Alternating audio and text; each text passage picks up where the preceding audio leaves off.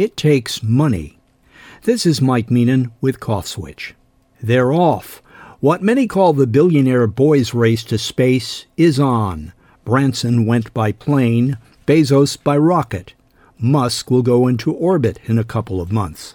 Let's face it, exploration takes money. History is full of stories about entrepreneurs spending their own wealth on expeditions or getting it from investors or from government. And while we think about the spiritual aspects of exploration, like opening new vistas or life-changing experiences, in real terms the goal is usually commercial. Columbus was looking for a new route to the Indies for trading opportunities. Lindbergh's flight across the Atlantic in the spirit of St. Louis wasn't a free ride. He needed investors. But these events are all on a continuum. Lindbergh flew by himself. We can now sit in first class and have a flight attendant bring us a cocktail.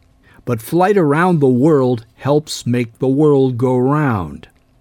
Columbus and Lindbergh were heroes for a time, but history has not been kind to them.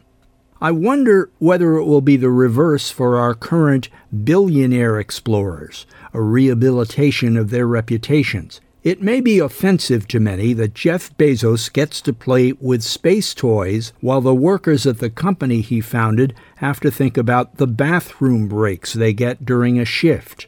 But he is also a visionary with a genuine concern for the planet, and as we see now, a major philanthropist too. Let's face another thing. Many of us just hate people who have more money. Why don't they pay more in taxes?